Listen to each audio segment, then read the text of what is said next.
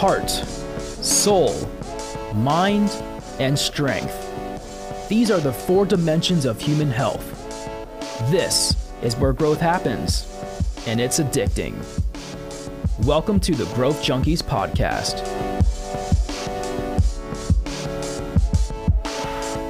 Welcome to the Growth Junkies podcast. My name is Ben Bost, and I'm here in studio today with my co-host, as you guys are getting to know him, Kent Del Husay. And we got a big topic today that we're going to be discussing, this topic of depression. And you might be like, wow, way to start a podcast. We're going to talk about depression. But we hope that in the discussion, you will find great encouragement by the way in which we go through it. And I think it's important that we state, like we did in some other podcasts when we deal with sensitive topics like this or anxiety or stress, we're not clinicians. That's not our background and training. We don't pretend to be professionals when it comes to the areas of mental health, but we do have training in helping folks with these areas. For example, yesterday I was in an all-day training for youth mental health first aid. And if you're not familiar with mental health first aid, it's a great program, much like physical first aid, where you can learn about signs and symptoms of mental health issues and be prepared in your communities and as a person in your workplace or as an employer to be able to spot if someone's having a mental health crisis. And so if you want to learn more about mental health first aid, you can do that at mentalhealthfirstaid.org. But it's a really valuable tool. And one of the topics we discussed at length yesterday in our training was the topic of depression. And it's interesting when we begin to go and look at it, because I think as a culture, Kent, right now, what we're dealing with when it comes to things like depression, which is a very clinical issue, it is something that is diagnosable and has very specific signs and factors to it. We are experiencing yet, because I think the professionalization of these struggles and issues that people face into categories of always having to seek mental health professionals to get definitions, terminology begins to leak out. Mm-hmm. And we begin to use that terminology in ways to describe things that sometimes we don't know what we're talking about. Yeah, one of the things that Ben and I talked about before we started recording this podcast is the importance of delineating between sadness and depression. Yes. It's so much like anxiety. Anxiety, there's a normal kind of anxiety that we all experience about various things in our lives, from finances to kids to grades to whatever. But then there's abnormal, and it crosses over into the abnormal and becomes a disorder. And it's an unusual fixation, yes, or obsession with the what-ifs in life. So just like with anxiety, depression, which is closely linked to it, there is a normal kind of experience in the human condition of like sadness. Like we get sad about things. I get sad when my favorite team loses, but it'd be far cry for me to say I'm really depressed, because when we say depressed, we immediately go clinical. And so we have to distinguish between emotions that are fleeting, things that we may experience that are not persistent, that don't hang over us, that don't debilitate us. And so you might be sad about something that happens or something that doesn't happen, and that's normal. I think sadness is a normal human emotion. We all experience it in different ranges. But then sadness can creep over into something clinical that we're not prepared to diagnose, but there are professionals who can. But there are certain symptoms, right, that would help people identify when my sadness becomes something deeper and worse, something darker, like the way people describe depression clinically is more like a dark cloud that hangs over. It's something that's persistent and yes, pervasive as yes, well. And it colors everything. So right, everything's gray, yes, everything's dark, everything's sad, and it stays with you for days or even weeks or even months, yes, or perhaps even years. So it's this persistent condition of not just feeling sad, but there's weight loss and weight gain attached to it. There's sleeping that's affected. You're mm-hmm. sleeping too much or too little on a regular basis. You have this like pervasive sense of worthlessness or hopelessness, mm-hmm. maybe difficulty concentrating at work or at school. And then, of course, thoughts of death and suicide. Loss of interest. Right. In things right, you used to be interested, lack of motivation. Right. Fogginess and lack of clarity. Those were all things that were definitely a part of my life as I struggled with depression for a significant amount of, or significant segment of my life. Yeah, and for you growth junkies who don't know and maybe just joined us in our podcasts, in the second and third podcast, Ben and I tell our stories. And in our stories, you'll hear that both of us struggled and have struggled with episodes of anxiety and depression. And so I'll speak for myself, and Ben, you can speak for yourself. Yeah. But I, about 3 years ago in my life, I fell into clinical depression. I was clinically diagnosed with major depression. And it's because it was way more than just normal sadness.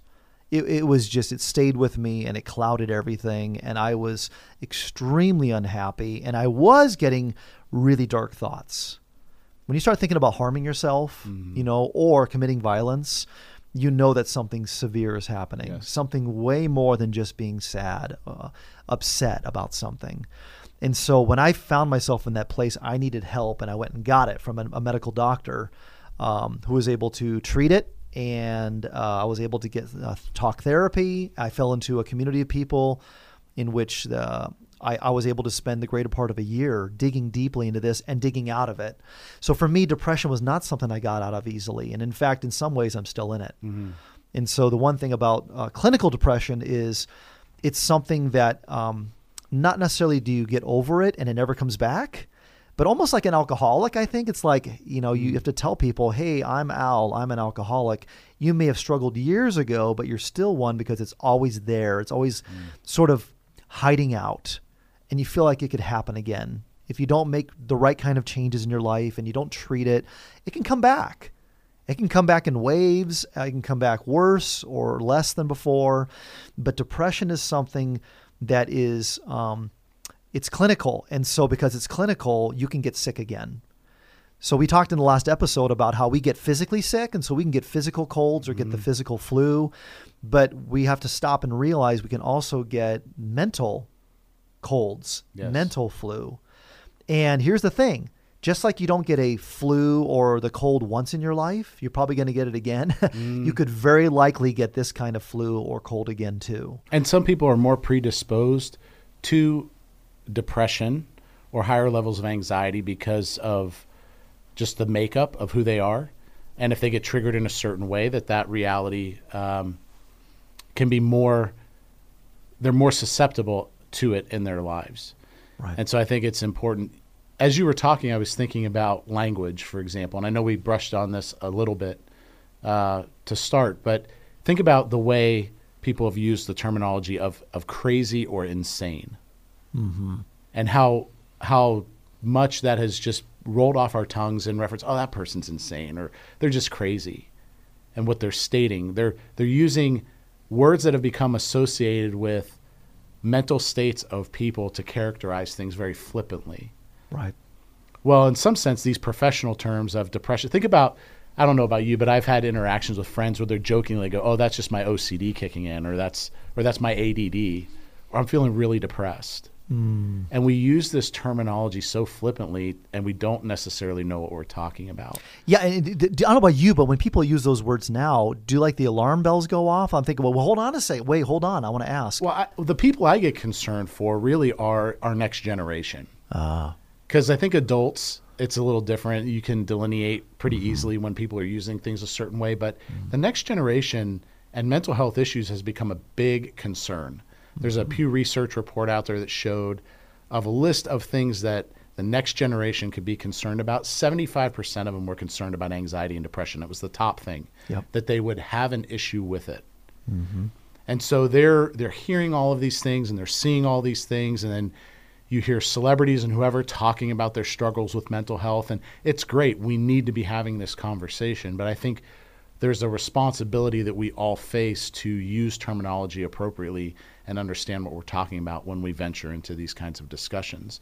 And that's why, here's the thing, as Kent and I are sitting here having this conversation, we don't pretend to have it all figured out. Like, there's a lot we're continuing to learn. We want to make sure that we have the discussion and that we create a place where we can do that. We're not going to pretend that we have it all figured out, that we know it all about this. Right. But the reality is it's something that has to be discussed in a kind of helpful, responsible, and profitable way.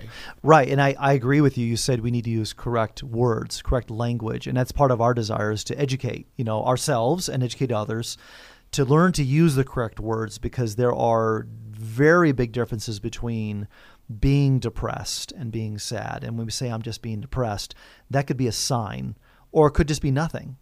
So it deserves more questions. I think in addition to having correct words, we also need correct categories when we talk about depression. And by that, I mean, depression, there's different risk factors attached to them. And there are four, at least that I've found, four primary categories. It may not be exhaustive, but they're primary. And one of them is biochemistry. There's chemical imbalances, and that's way more than something that you can't talk somebody out of that. A chemical imbalance is a chemical imbalance. It's in the brain, it's in the body. And we're not biochemists, so we're not able to, triage that. Right. But there are biochemical factors that affect people and their predisposition, so to speak, to depression, to the clinical kind. There's also genetics in another category. Some people just have a family history, and they might be more predisposed because it runs in the family. And so if mom or dad or grandma or grandpa really struggled with clinical depression throughout their lives and were medicated for it and whatnot, then you should have the alarm bells going off and say, I might be also. So I need to be aware of that and be willing to do something about that. But we're also not geneticists, so that's not our category. No. Personality is another risk factor. People are just built a certain way. And there are certain people that might be more sensitive than others, or more cynical by nature, or maybe their self-image is really low. And so personality factors play into this that make someone more disposed to depression. And so you can't change people's personality. There are things you can change in your life, but personality, the way you're hardwired, is really not one of them. Right. You are who you are. And so certain people will struggle, and so you can't talk people out of their personality. They might just be struggling with it their whole lives because of the way that they are naturally.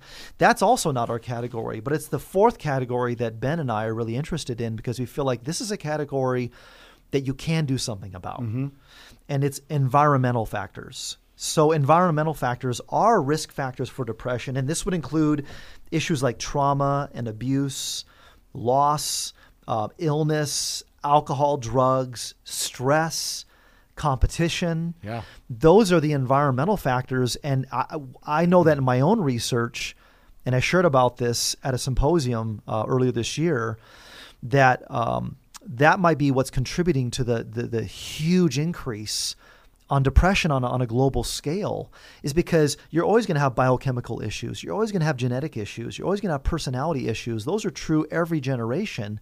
But what has changed in recent years is the ominous pressure of society on people. Yeah, we're living at a very unique moment in time culturally. I had a good friend of ours, Mark, send me an email, or actually it came through a text. It was an article. And the title of the article was The Happiness Ruse. And the article characterized, basically said, when did a hyper-competitive work environment become the path to happiness, and it's just making us more miserable? And so you bring up a really important thing that is something that we will talk about, probably not in every podcast, but on a regular basis, the effects that the way culture and society is running and operating is influencing people's lives in a dramatic way, in ways that we're not able to really understand all the time. When I look at these factors, risk factors, I certainly have three of them. I have depression and mental health issues on both sides of my family. My personality, I'm bent, more creative, more melancholy. My specific personality lends itself to experiencing depression, for sure, at least through all the assessments that I've taken, where I guess as much as I'm a growth junkie, I'm an assessment junkie as well. But the environmental factors, trauma and loss, and looking at the different experiences that I've had in my life, I was a perfect candidate to go through depression when I did. When the temperature got turned up in my life in my early 20s, and I had the weight of responsibility of having to deal with all of life and feeling like I was lacking the tools necessary to do it, combined with these other factors, it was ripe for me to experience and encounter depression. And I literally went, most people, one of the interesting things you learn in mental health first aid is a lot of times people go 10 years before they ever get treatment. And I went 7. And so I think that's an important thing for people to understand, is if you think that you're even experiencing any of these things, to just go have a chance to be looked at, seek treatment. Yeah, I think you just said it. People are reluctant to seek help. Well, I know for me, I didn't know it until it hit me like a train. And then I had no choice but to get help because I was so broken. But I think that, it could be one or more of these categories, could be all of them. Maybe you have some biochemistry or genetics or personality factors, but the environmental factors in your life, my view is let's put energy and let's push back on the things we can do something about. And the environmental factors, for example, trauma.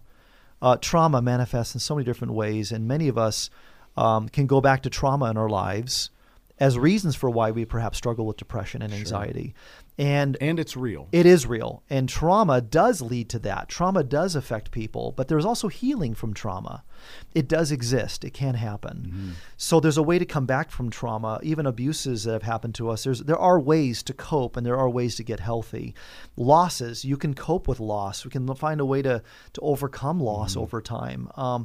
Illness, you can get better from illness. Alcohol and drugs, you can stop taking them. Stress, you can do things to change the stress levels in your life, create margin and balance and rhythm. So there are things that we can do to push back. And so that's where Ben and I at the Love and Transformation Institute are trying to think of ways and to encourage listeners like you to push back on the environmental factors and seek health in your life in areas that you can do something about it. There are some things you can't, and you do need to perhaps see a professional, but there are some things you can do. And so, Ben, one thing you said earlier in the podcast was the next generation, the millennials specifically and beyond, have a hard time admitting, that I struggle with this, or identifying they're struggling with it. Two of the most striking things I learned about depression and its onset that I just can't forget is that the median age for onset of depression is 32 and a half years of age. 32.5. Yep. And that was confirmed yesterday. Okay. That's that class. The median. That's the median, which means that it goes way down and it goes up, but that's the center. So young adults, this is when it's going to happen in your 20s and 30s. Yes. Chances are. And then specifically women. Women are the most susceptible. So young adult women are the most susceptible to anxiety and depression of anybody in any generation or either gender. And I think that's super interesting. Is part of dealing with the threat of depression is to realize your vulnerability, to recognize the risk factors in your life. And maybe it's chemicals, maybe it's genetics, maybe it's personality, but maybe it's risk factors of environmental things in your life. Maybe you live a highly stressful life. Maybe you just are doing way too much. Maybe you have significant trauma in your past. Maybe you have been abused. Maybe you are hooked on some substance. Maybe you don't sleep well. You're chronic in your inability to sleep. You're not exercising. I mean, there's a lot of things that you could be doing in your life that are contributing to where you're at and where you're going. So this is a bit of a clarion call to urgency that we need to take action and address the things in our lives that we can do something about. Yes. And I want to state at this point, because we could continue down this road talking about depression, but there's a really hopeful side to this. And what I love about mental health first aid is it leads from the place of recovery, that people can actually live in recovery, that you don't have to stay stuck in the midst of all of this if you are willing to put in the effort to get the kind of treatment and help that you need. That can be incredibly hard, though. Like, I remember when I was in the midst of a lot of my struggle with depression, I didn't want to talk to anybody. I didn't want to see anybody. I didn't want to go out.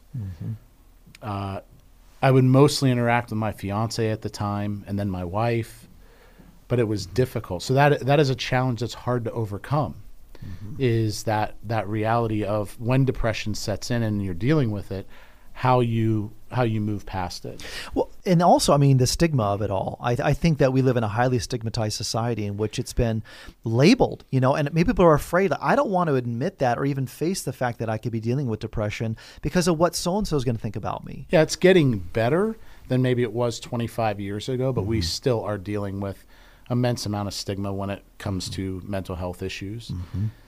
So I think the hopeful side, it's important for us to be able to talk about that, because when I was coming in here today, I was listening to an old album that I cherished as I was, going through a lot of different things in my life, but it was a Coldplay album called Prospects March.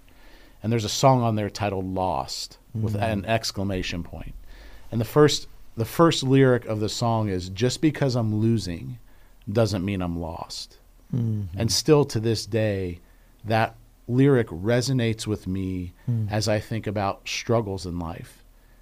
Like, just because this is an immense struggle right now is how I interpret it, doesn't mean it's over or that I've lost. That's awesome. That there is an opportunity for recovery and that there's hope in it. Yeah. And how we understand hope is critical as well. And, before we're done here, I'll share a little bit about my perspective on that. But what about you? What were the things that encouraged you in the midst of, and still continue to encourage you in the midst of struggling on and off with depression? Yeah, for me, I think in addition to the things that you just said, because I relate to those, is identification for me really helped. Like, just feeling validated by the fact that it's like normalizing the experience of anxiety, depression, that nobody wins all the time. Nobody, even if they pretend to be winning, they're not winning. Even though we're in a culture that advocates for that. Right. This is one of the biggest challenges we face. Yeah. Is philosophically we live in a place that says you should be winning. Yeah, and to be okay with the fact that I've lost sometimes. I do lose sometimes, and there are seasons of winning and losing. It's okay. It's human. It's normal. And so part of the validation that I get is by looking at people I admire and respect, other people out there who have struggled with this, who have been open about it and validated me and said, well, gosh, if that person can struggle, then it's okay for me to struggle too. And also, having been, as I shared in early podcasts, a pastor for 20 years, having actually done that with my life, it was difficult to deal with this inside of the church because there is a stigma, especially I think in spiritual or religious circles, that people almost feel like it's sinful almost to struggle mentally or to have depression, clinical, or anxiety, clinical anxiety. And so for me, I found a lot of peace and a lot of validation when I looked through the Word of God, the Scriptures, and I found example after example after example of these amazing biblical heroes who struggled with anxiety and depression. I mean, it's just obvious. And I saw David, Elijah, I saw Jonah, Job, and Moses, and Solomon, and Jeremiah, and Paul, and all these biblical figures that are so revered, who I think I can make a case biblically that they struggled. And then, of course, there's Jesus. Yeah, well, and two, there's the Lamentations, right? The book of lamenting. Oh, yeah, there's a whole book on it. And there's even all the Psalms that David wrote called the Wintry Psalms that are pretty depressing, And so, but even Jesus, there's some debate, Jesus, okay, so Jesus was perfect, Jesus never sinned, and yet the night before he's crucified, he's literally excruciatingly suffering. He desperately wants people to be with him, not to be alone, and he's sweating blood, which is hematidrosis, which is a medical condition and is only the result of severe stress, severe anxiety. So I think it's pretty abundantly clear that Jesus in his humanity was struggling with anxiety the night before he was crucified, and maybe even some depression too. So if Jesus never sinned and Jesus had anxiety and maybe bouts with depression, then clearly anxiety and depression are not sinful. So I feel like I'm in good company. I feel like, okay, if Jesus can go through it and Paul and all those Old Testament heroes can go through it and parts of the Bible are expressive about anxiety and depression, then it is normal. It's part of the human experience. It is not sinful. It doesn't make me less. It doesn't make me unacceptable. Right. And if anything, it makes me normal. Normal, right? So for me, I don't know about you, but I felt like I needed to feel validated and to identify with people I respected in human history and even in biblical history to feel like, okay, I'm in good company. God's good with me. God's okay with me. So I'm okay with myself, even in my brokenness. Normalizing the struggle, the fact that we do. And sometimes it's an immense struggle for people. And so I think as we move to the conclusion of this podcast in particular, if you want to read more in the 4 dimensions of human health about this topic, it's actually in session 1.8 Under the Heart. And we give, if you think you're struggling with depression, we give 5 things in there that you can look at potentially doing. One is ask for help. The second is think about your perspective. Take care of your body is the third.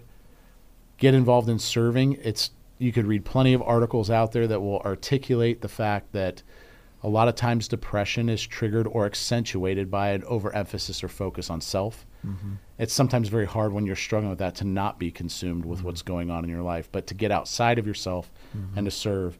And the reality is also, don't rule out medicine or counseling. This is a holistic approach to dealing with this issue. And so to close, hope really is generated in 4 different categories, and this is laid out in our 4 dimensions of human health of emotional, relational, intellectual, and vocational. And in a sense, we have a tank in each one of those areas in our life that has some level of fullness or a lack thereof. And we are managing those tanks. I call them the hope tanks. A relational one, an emotional one, vocational one. And there's a point where if any one of those single tanks depletes below a certain line, you become susceptible to something like depression or even suicide.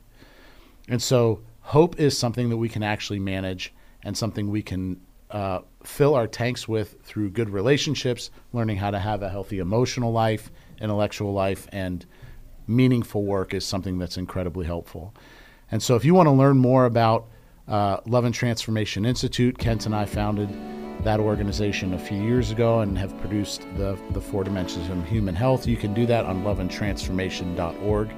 And we are grateful for you, our listeners, and the time that we get a chance to spend processing these topics with you.